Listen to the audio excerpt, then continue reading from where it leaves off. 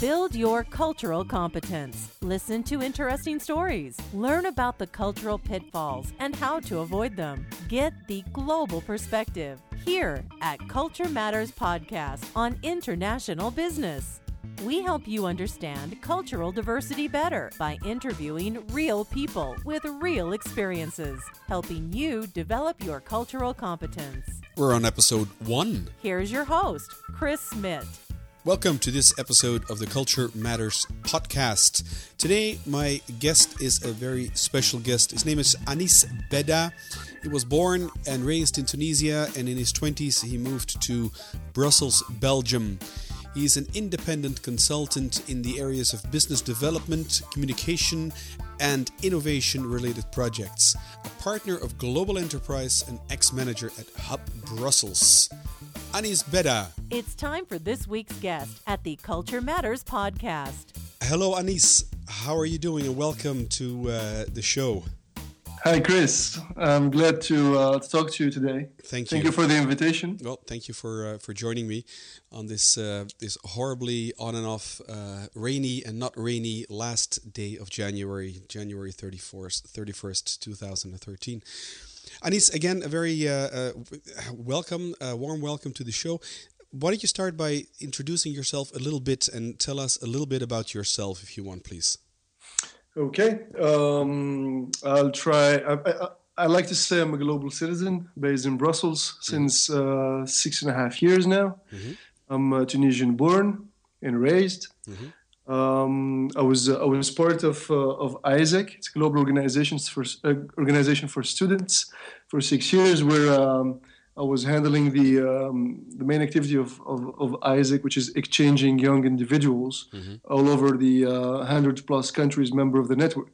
The idea of the association is basically to build bridges between cultures through personal experimentation. So people get out of the comfort zones and go and live for a moment in a different country, different culture, and have to adapt. So I was dealing with this activity and also facilitating agendas of meetings, doing facilitation about cultural preparation related topics, preparing these individuals to go abroad. Okay. Then I did it for myself. So practice what you preach. This is what I did. And always good, huh? Yeah. And got the chance to work in Turkey, so in Ankara, for a couple of months during my studies. And when I finished off my communication and marketing degree, I headed to Valladolid in Spain. I stayed there for 7 months. Then did a stunt in Tunisia, working for a little bit. Then a year and a half in Toronto, Canada. Wow. And after that, when I was looking for a steady job, I got an offer from MasterCard in Brussels and found myself here. Never thought about it, and here I am. So I stayed. Of course, went through my own development, personal development, let's say, cycle. And now I am an independent consultant. I would say wannabe entrepreneur, working on a couple of ventures.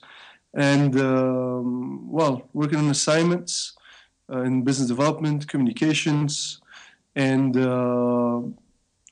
projects, events-related, innovation-related, like co-organizing the Co-working Europe conference. So it's related to the new world of work and how people are working in this new age. Yeah. And also entrepreneurship conference, which is a European conference on how to develop entrepreneurial behavior within existing companies.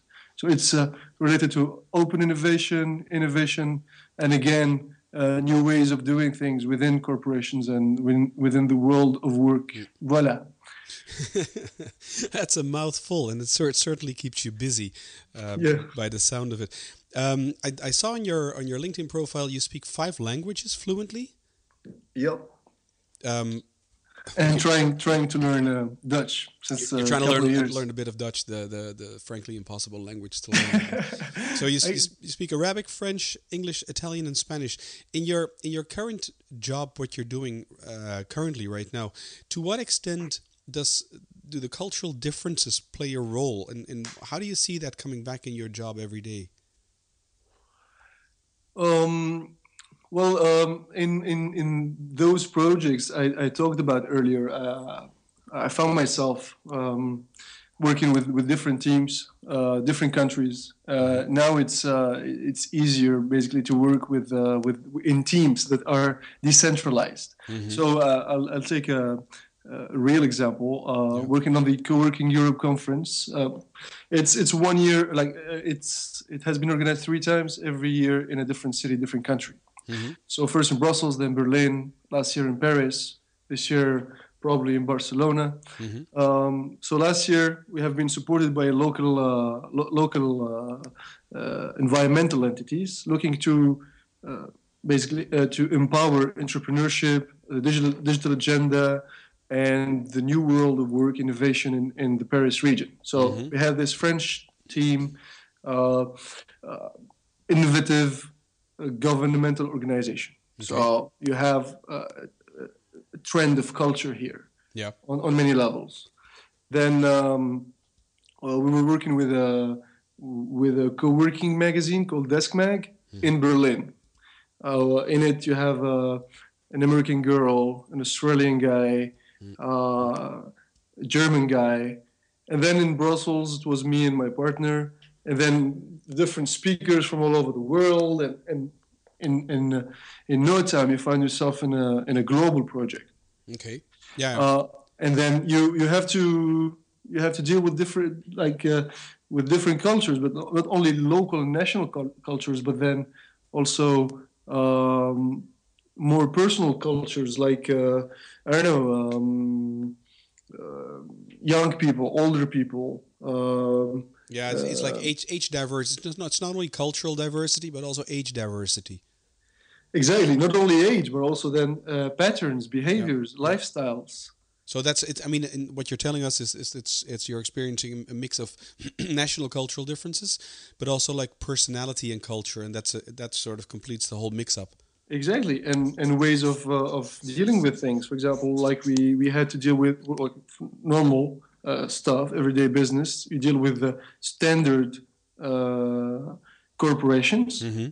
So with their own mindset. Then you have freelancer, you have independents, you have people who are activists for the freelancer movement or the new ways of working, like Generation Wires, looking for more independence, but also like fighting for their rights, because working as freelancer, they don't have much security and stuff like that, and defending their turf. So you have to talk a language that is accessible to all of them. Yeah, that's true. Yeah, because otherwise your communication will fall flat in the end anyways. Huh? Exactly. Yeah. And when you deal also with content of events and conferences, you have to also pay attention to that, because you will have attendees from different areas of life. Yeah, that's true. You seem to have a quite a broad frame of reference in terms when it comes to having experience in different cultures. You said you're from Tunisian background, living in Belgium, in Brussels right now. You've lived in Canada, in Turkey, in Spain. Did I miss something? I don't think so. Okay, well, and I'm just wondering, do you have or do you follow a certain cultural theory? Is there like a framework of culture? I mean, the one that I follow is Hofstede. That doesn't make him the ultimate truth, but it's just that I find that a very applicable model of culture. Is there something that you follow along those lines? I don't.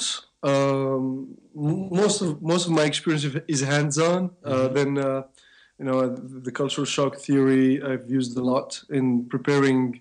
The young individuals I mentioned earlier, traveling and living their experience abroad. But also I got certified in a methodology, very practical methodology called the cultural detective. Oh, cool. Yeah, cultural detective is very practical, so it's not theoretical like the Hofstede movement. It tries to it's based on cultural guides, usually that are written by a person who is within the culture, an external person who has experience with this culture, and then a third, let's say, neutral person. And what they try to do is they try to strip down one culture in 5 to 8 basic values, and then that are considered, I would say, as consensus. Okay. Right? And then try to interpret this value on a positive way and in a negative way. I can give you a couple of examples. For example, Belgium. Yeah. One value that is pretty much shared is the fact that Belgian people are not arrogant or do not want to be under the lights, under the spotlights. Okay. No, there is no chauvinism. Yeah. You know? So this would be general for the majority of the Belgians. I'd say there's a consensus about like Belgium in general about this. Okay. So, for example, there is a famous say. I think it was. I don't want to make a mistake here because it will be like diplomatic problems. But I forgot which king said "petit pays, petit gens." So it's a small country and small people. Okay. Yeah. So this is one trend. So the good side of it is Belgians are people you can approach easily. They're I'd say they're easy to handle, easy to approach. You know, they're friendly. They accept differences quite often, etc. The bad side now of it is there is no much entrepreneurial attitude, not much personal affirmation. And things like that. Yeah, people don't want to stick out. Exactly. So they want to blend within the mass. Yeah. Right. So like the same value can be interpreted positively and negatively on both sides, depending on the glasses the external person wears. Yeah, right? It's like the glass is half full or half empty. Exactly. Yeah. So the methodology goes this way.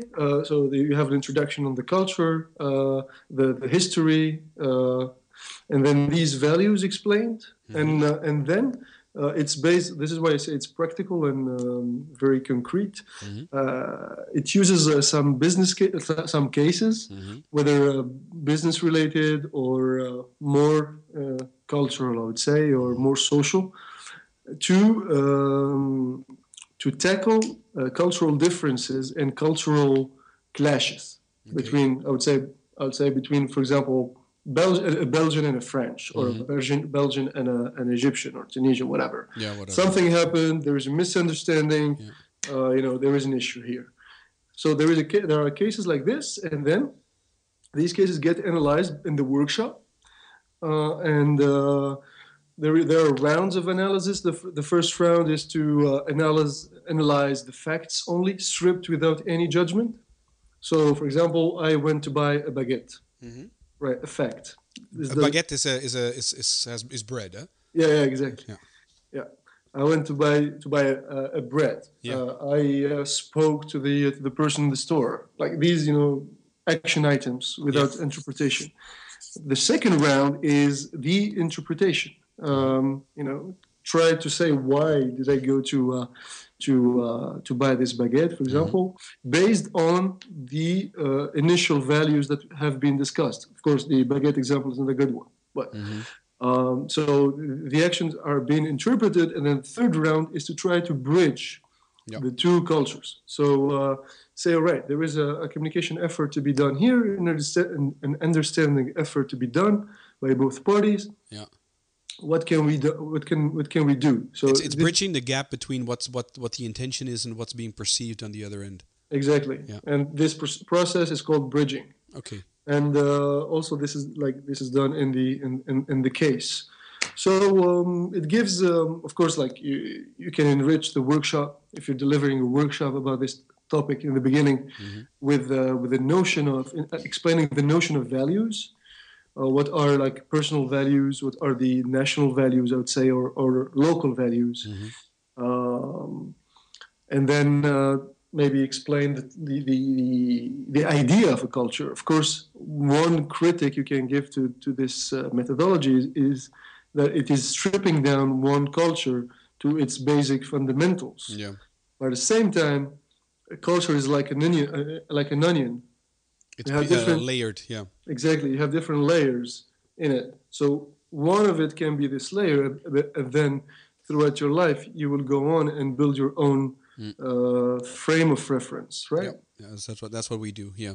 Exactly. Yeah. So I was certified in this methodology and have contemplated for some time to write a guide for Tunisia. Yeah. But I haven't done this yet. It's one of your future projects. Maybe. Exactly. Okay. I'm busy with other things, but I hope that in the future I'll do it. I think it is very interesting. And also one thing that is very interesting today is, since culture is not a static value. Yeah. After the revolution in Tunisia, the revolution of 2012, that is, 10. Late 2010. Late 2010. Beginning 2011. Thank you.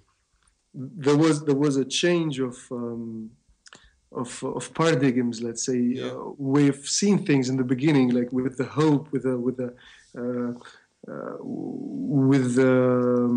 sense of ownership, a sense of new beginning. Yeah, beginning and pride. You know, whilst before that there was a common sense of a lack of a sense of citizenship. People felt it was not their country; it was belonging to the people who were using it.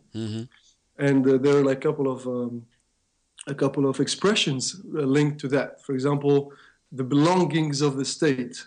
This is the beginning of this is the sentence how it should be said, but then with the Tunisian dialect, the state, which is public, was changed a little bit, Arabized, let's say, Tunisianized. Yeah.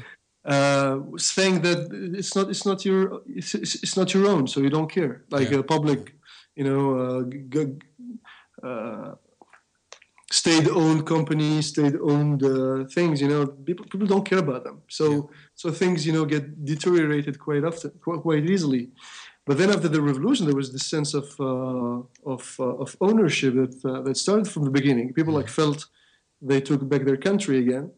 But now there is again a sense of doubt, sense of being abandoned, that politicians took over what was like a national and politicized movement, and a sense of being let down. So it's that's the current sort of general emotion that's going on. Yeah, totally. Mainly, half of the population is more than half the population has less than 30 years old. So this is why I say the local culture is very very moving, because they're building their own references as things go by. You were a young boy when you moved from Tunisia to Belgium? Well, I started traveling when I was 23 years old. Okay. And I've been in Belgium since I was maybe 27. Okay. What was your first, going back in time, and what was your first memorable encounter or memory, if you want, of another culture? Of another culture? Yeah. In general? I mean, yeah, when you talked earlier about culture shock, that's something that you understand. So my question to you is, when did you first experience a culture shock is maybe too heavy, but a cultural difference between yourself and somebody you were dealing with, or a situation you found yourself in? This is a very interesting question. Surprisingly, I don't have a memory of that. You haven't been shocked yet. Oh, for sure I was. for sure I was. Or maybe put it in a different way, Anis. Is there a certain moment you can recall that you realized you had a culture of your own? Yeah, for sure.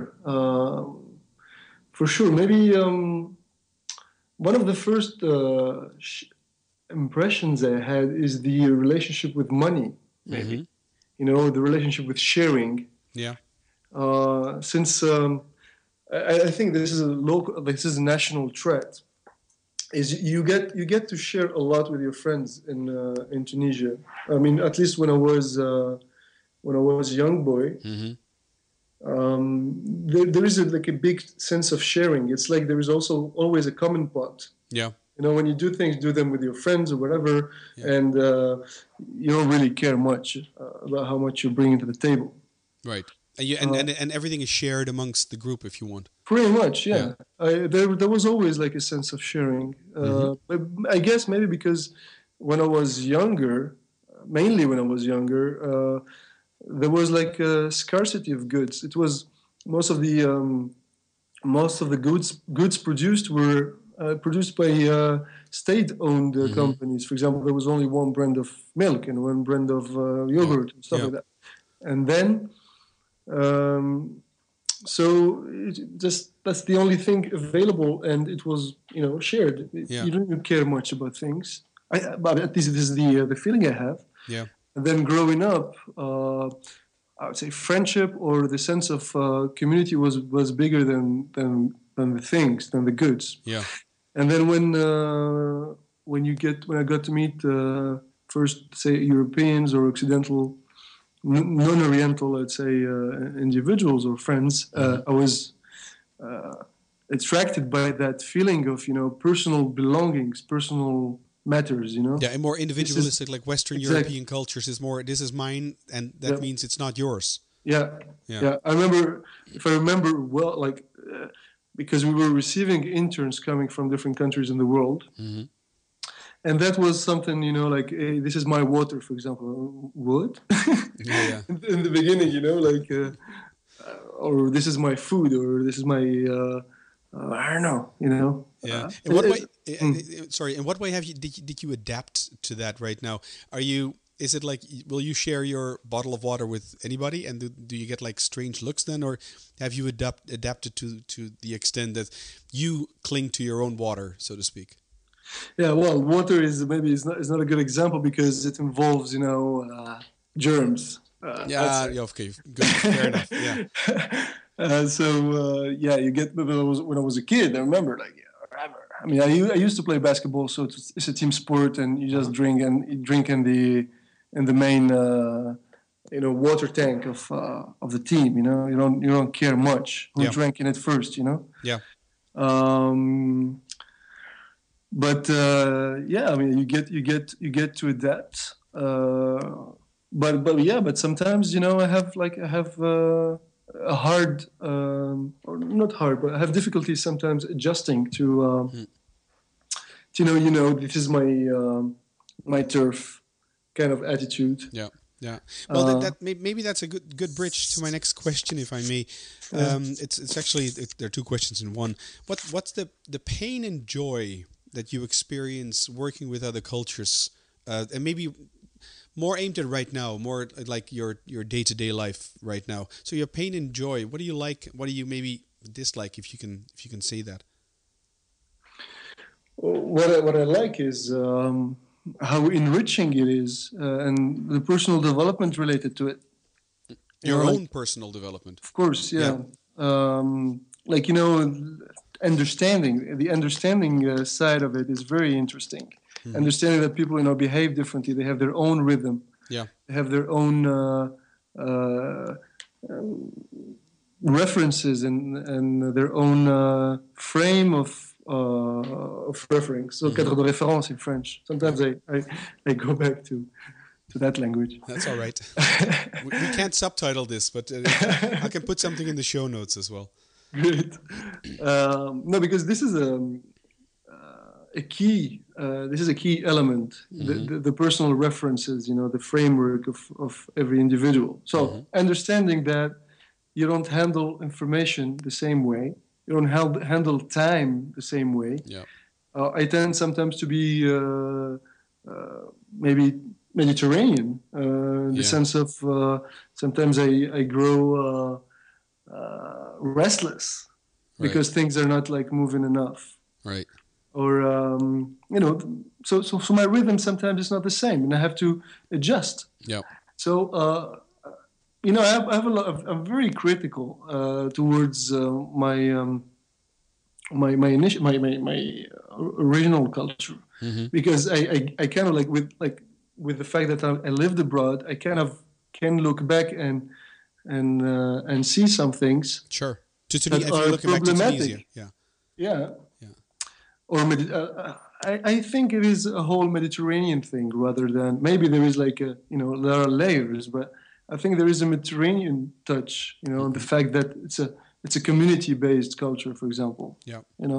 It's everything is about the community and less about the individual. And again, to the audience, is that something you would find painful or actually joyful? Well, now I found, actually, this is why I consider this is the main reason why I live abroad. Right. Because I have a sense of individualism. Yeah. So you want your water to be yours as well. Exactly. Yeah. But there are variations. Mm-hmm. So I would never be, for example, as individualistic as, I'd say, because you're in front of me, for example, as a Dutch man, Yeah. But at the same time, I'll be way more individualistic than a Tunisian or standard Tunisian is. The average Tunisian who doesn't exist. There are no average people. Yeah. Exactly. Yeah. Okay. Right. Yeah. See. So I mean, at the end of the day, you find yourself in a blend of cultures. Yeah. And you don't belong anywhere. You're just like in the middle of it. You're a little bit of everything. Which I find very enriching. Yeah, that's the good part. That's the joyful part. Yeah. I personally feel I don't need to belong anywhere. I'm happy being myself and building my own let's say personal culture. Yeah. I don't think it's arrogant saying this. I think it's something to cherish, to treasure, that everyone has the ability to build his own circle. And individualism in a way, but not meaning individualistic as it is in terms of a dimensional culture. But I mean, maybe call it personality. Exactly, being a better word. I think so. I think I have built my own personality, which is a mix of everything. I never denied where I'm from. I'm very proud of where I'm from and the things I carry with me, and the challenges. Or let's say the beauty of it is can you get the best out of every culture? Mm-hmm. Of course, it's subjective as a look, but what is best for you from every culture? And when you sit down, step back and say, right, this is a wrong behavior. For example, I need to work on this. I think there is like a personal development in here. Yeah, as there should be, I think, yeah. Right, so I think this is the most enriching part. The little bit painful part is when you get carried on, and when you grow restless, or or there is some kind of understanding or misunderstanding, frustration, stuff like that, which is normal when you get to deal with the cultures from all over the world. It's amazing how the differences, like this cultural difference thing is real. I mean, there's no doubt about it. Oh, I agree. I absolutely agree. This is very personal, and I hope I can do this to you. What is your biggest cultural mistake? Not your biggest mistake, but what is your biggest cultural mistake? And if there is any, if there was any, and what did you learn from that?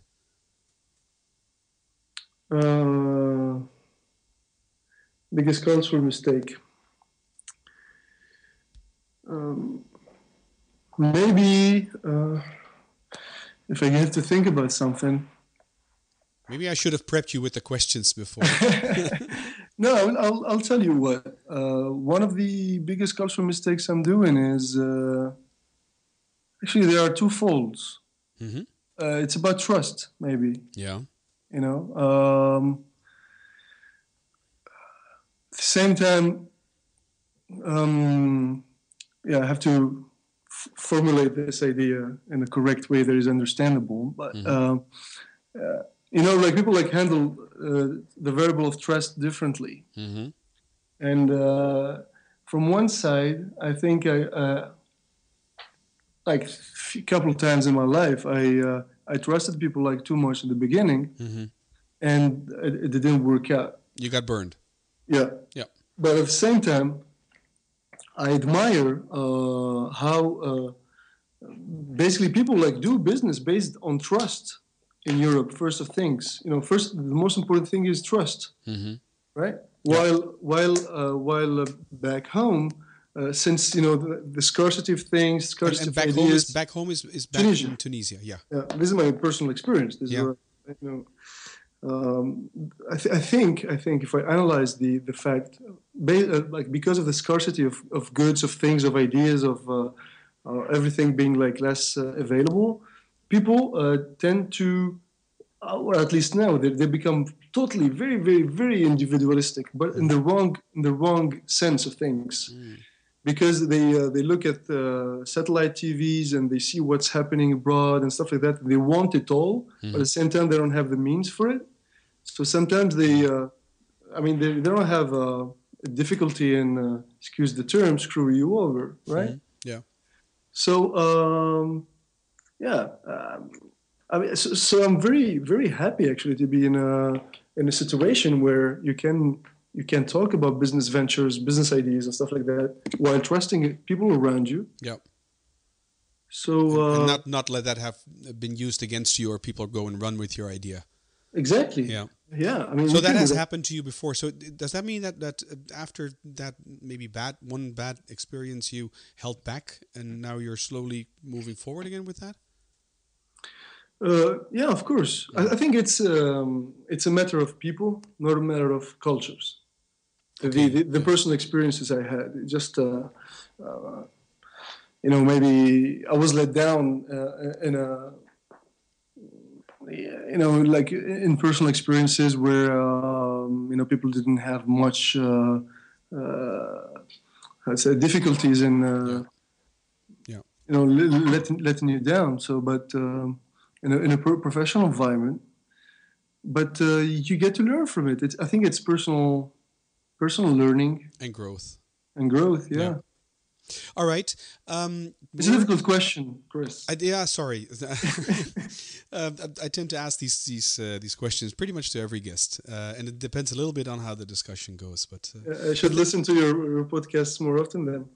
well, you can do so in the future, absolutely. But thank you for being so honest to us. And sharing your bit of that experience with us. I'd like to sort of come to a roundup, because we're about 30 minutes into the podcast right now. I got two questions for you. One is what tip would you give to someone who's going out to, like, stepping into a new culture? If you can maybe summarize that. And the second question is, how can people get in touch with you? What's the best way, if people want to know more about you and more about the Cultural Detective that you've mentioned, and I'll put a reference to the Cultural Detective in the show notes.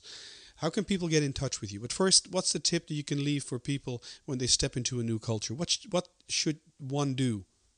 All right. I think the first thing to do is let this culture enrich you. So try to remove the inhibitors, let's say. Remove the glasses you're using to look at things with. Of course, we'll all have our judgments, but let it surprise you. Try to understand. There's always a good side of things in every attitude. And one of the things that I love to look at is the construction of attitude, or the construction of food sometimes, recipes, or, why in Belgium they eat, for example, I don't know, chicon gratin or something like that, meatloaf. So got to put a recipe now on the show notes as well. Yeah, something like that. Where is it coming from? What is the link with the land, with the earth, with the geography and stuff like that, and attitudes as well. Where is this Petit Jean coming from? Etc. There's always like a reason, and sometimes it can go back to many, many, many years, or even like decades and centuries. So. We are different. We live in a immense Babylon tower for a reason, And so let these differences enrich you rather than building judgments from the beginning. Observe and take it in. Exactly, which is a difficult thing it's easy to say, and sometimes it's a bit difficult. Yeah, but true. I had the chance to when I was traveling, I shared apartments with people from different parts of the world, like Chinese, Greeks, Italians, Spanish, like Tunisians, whatever. And when you live with people in a house, the attitudes and the way you approach things can be really difficult. Different. Be really different. But nice, huh? But you learn from it. And once a friendship kicks in, it's forever. It's a nice thing. So the only thing I would say is let it surprise you. Try to learn from it and try to get the best out of every culture you get to know, I guess. Excellent. I love the way you remain so positive about different cultures, and I know I've met numerous people who are like really using the word frustrated when they meet different cultures. But it's enriching in and by itself to hear you so positive. How can people get in touch with you, Anis, please? Maybe the best way is through Twitter. Maybe it's the shorter, straight to the point way. And what's your Twitter name? It's Anis B, so ANISB. Okay, so that's the easiest way people get in touch with you. I guess, yeah. Other than that, maybe LinkedIn or something like that. I'll put your LinkedIn URL, as they say, on the show notes as well as your personal blog, which you have as well, right? Well, yeah. Well, my blog in the beginning, I started it. If I have a couple of minutes to finish on that. Yeah, go ahead. I started when I was in Canada, so. After a couple of trips, I said, okay, it was the blogosphere, let's say, trend at that time. Yeah. And I was like, sometimes I have to admit, I was a little bit bored at work. so I said, okay, I'm going to share this with my friends and wherever Isaacers I met, or like throughout my different experiences. I said, okay, I'm going to try to write about the cultural aspects of my journey. And this is how it started. But then it turned out to be like a mess of, I wrote about everything, whatever. I wrote about cultural encounters, activities, experiences, but also I wrote about sports, music. There are a couple of interesting cultural related posts in it. Okay. One of it related to food as well, and different perceptions. Called Peace and Food. It was a very nice anecdote. Okay. And then wrote about politics as well and what happened in Tunisia. Like before, when I started writing about it, like I couldn't write openly about things, so I wrote about like censorship and freedom of ideas and activism, but in a covered way. When I read it, it happened that I read it back a couple of weeks ago because I moved blogs and most of the pictures went away, so I did put them back. So I was reading what I wrote 6 years ago, and I was like, my God, sometimes it is so naive.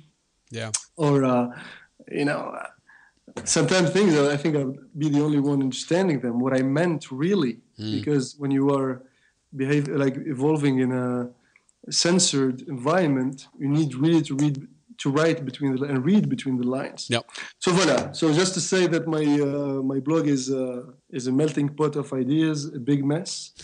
So there is nothing to expect from it. It's not specialized in anything really. Okay. So, nonetheless, we'll put it up if it makes sense for you. All right. Yeah. Okay. Sure. All right. Anis Beda, can I thank you so much for your time and your generosity in sharing what you've shared with us.